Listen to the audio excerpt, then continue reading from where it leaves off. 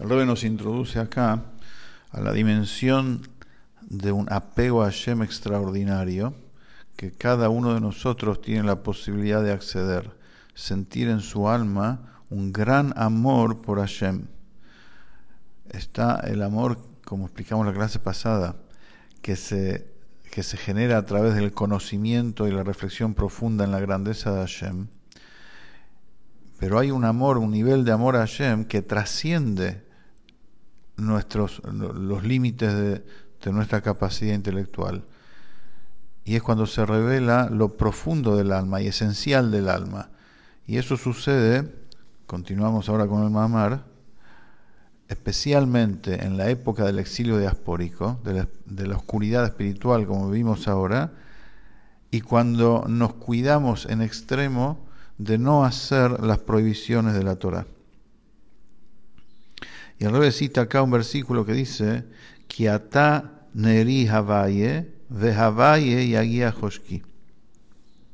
Dice el versículo así en Shmuel: porque tú eres mi luminaria, Havaye, Hashem, el nombre de Hashem, Havaya, Yud-Kei-Vav-Kei, tú eres mi luminaria, ve Havaya, y Havaya, de vuelta menciona el nombre de Hashem, va a disipar mi oscuridad. Ahora, el primer Havaya, la primera vez que el versículo menciona el nombre de Hashem, se refiere al estado de la divinidad de Havaya como está dentro de la estructura del desarrollo progresivo de la luz creativa, o sea, ya dentro de la estructura de las 10 sefirot, de los 10 canales de expresión de Hashem. Yud, Kei, Vav, Kei, las 4 letras, representan las 10 sefirot, como explicamos. Ahora, el primer Havaya, la primera vez que el versículo menciona el nombre Havaya, hace alusión a ese estado de la divinidad, ya cuando la manifestación de Hashem está en la estructura de la creación. Y ese estado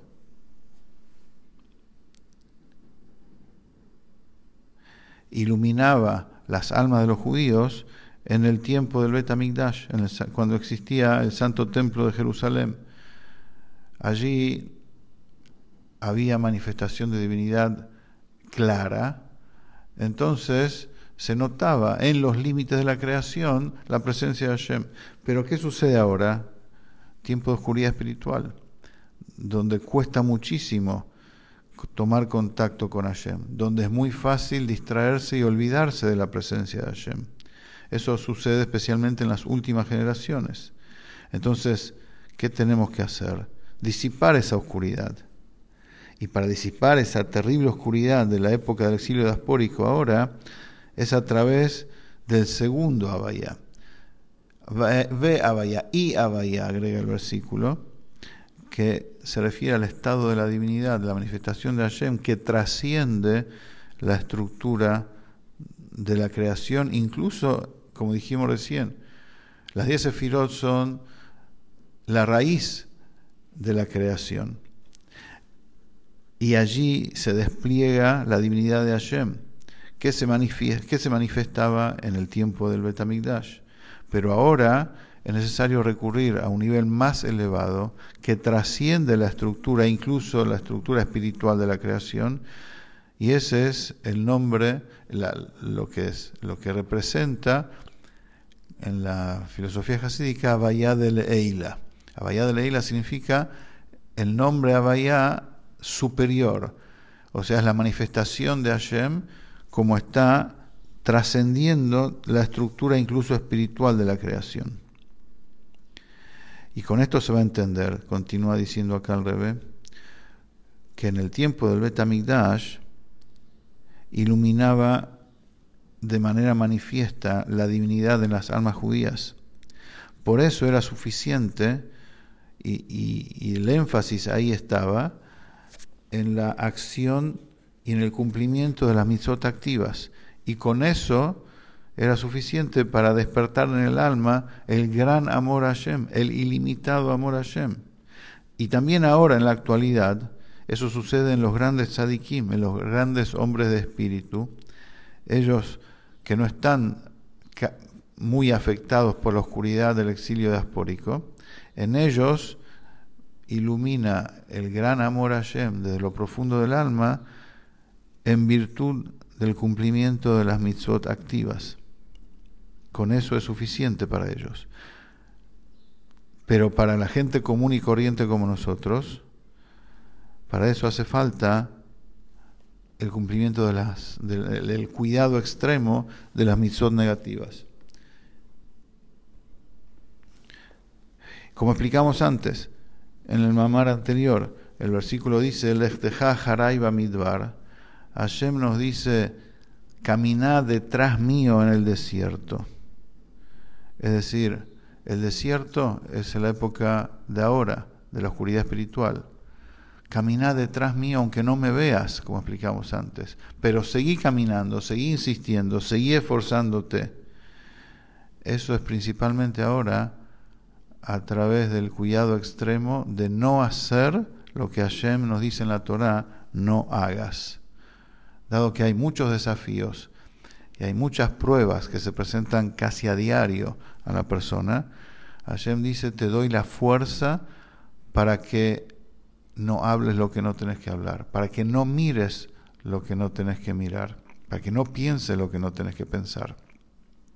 Y cuando el yehudí está, y obviamente que no haga lo que no tiene que hacer, y cuando la persona está firme en eso y se mantiene fiel a Hashem, entonces ahí se despierta, como explicamos, la esencia del alma, porque el mantenerse firme se relaciona con el hogar de uno, con la verdadera raíz, con la esencia.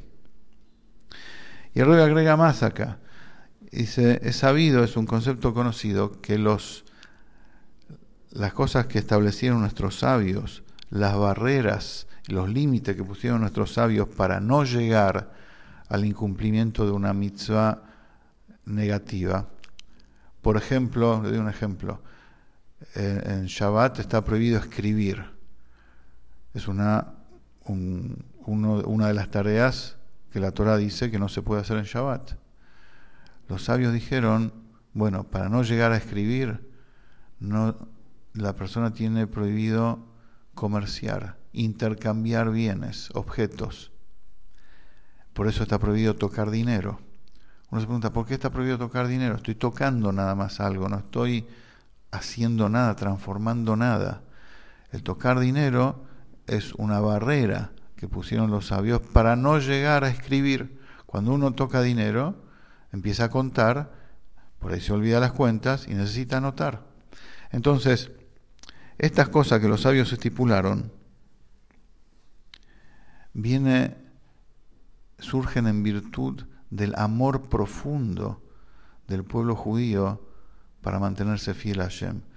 O sea, me cuido, hago cosas, me alejo, me distancio de la transgresión, me distancio de la desconexión de mi esencia a través de cuidarme más de lo que la Torah me pide.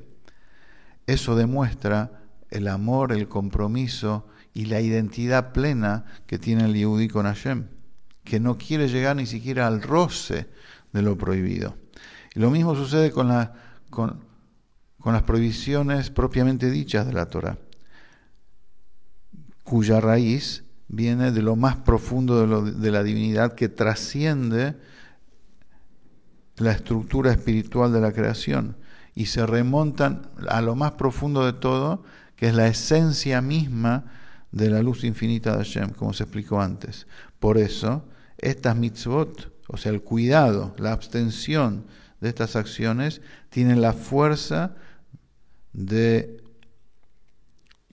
causar, de incentivar, mejor dicho, de generar dentro del alma, incluso en nuestra época, donde hay una terrible oscuridad espiritual, también acá el amor profundo dentro del alma judía. Y esto se parece, curioso dice el Rebbe, esto se parece al momento de Neilá de Yom Kippur. En Neilá de Yom Kippur se despiertan espiritualmente incluso los judíos más alejados. Vemos en los templos que en Neilá vienen la última tefilá de Yom Kippur, Neilá la quinta, antes que se escucha el shofar. Viene un montón de gente a los templos que no solamente no lo visita a diario, tampoco visita en Shabbat, tampoco concurre en las festividades, Pesach, Shavuot, Sukkot, ni siquiera en Rosh Hashanah, Neilá, Yom Kippur. Toda esa gente viene, porque en ese momento Hashem mueve la esencia de cada judío en las estructuras divinas y se siente en cada Yehudí, acá como vive en su vida terrenal también. Y por eso siente la necesidad de ir al templo, siente la necesidad de ir a un lugar sagrado, siente la necesidad de escuchar el shofar. Pero el Rebbe agrega acá, el shofar que nosotros escuchamos hoy en día, es muy diferente al shofar que se va a escuchar cuando llegue el Mashiach. Cuando llegue el Mashiach está escrito Itaká be shofar gadol, se hará sonar un gran shofar, como si fuera automático, es decir, se refiere al despertar espiritual que viene por sí solo, viene de parte de Hashem, sin que nosotros nos esforcemos, porque Hashem va a manifestar lo más profundo de Él en lo más profundo de nuestras almas. Parecido a eso es Neilá de Yom Kippur. Es un estado espiritual y de conexión con Hashem de lo más parecido que tenemos hoy en día a cuando va a venir el Mashiach.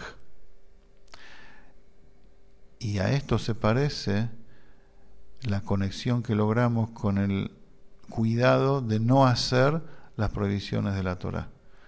Porque como dijimos antes, eso nos remonta a nuestra raíz primaria, que es la esencia misma de la luz infinita de Hashem.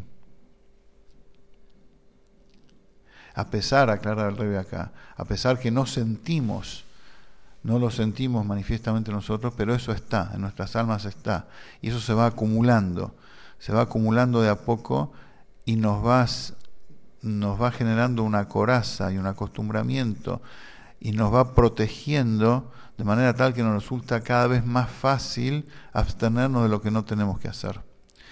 Y vamos a terminar el Mamar con la última reflexión.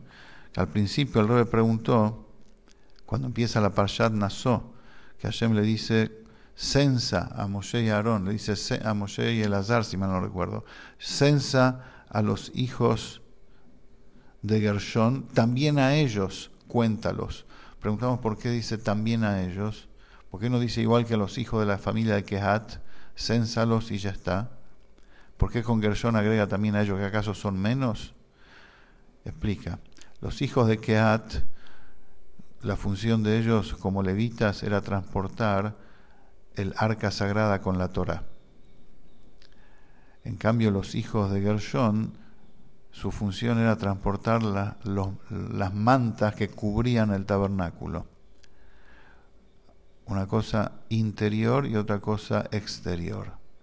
El interior representa las mitzvot activas, pero ahí estamos hablando de la Torá. Entonces los hijos de Gershón tenían más contacto aparentemente con lo espiritual porque se conectaban más con la Torá. Ellos llevaban el arca sagrada y el arca sagrada atrae a través de la Torá luz manifiestamente al alma y como es Torá, también de la esencia de Hashem. La Torá está enraizada en la esencia. Esa esencia se internalizaba en su intelecto y emociones. Bien, el versículo dice, no te olvides, los hijos de Gershón, también ellos hacen una gran cosa, a llevar las mantas externas, porque la manta externa representa al hogar, al techo, y esa es la esencia de uno, que se logra con la abstención de las prohibiciones.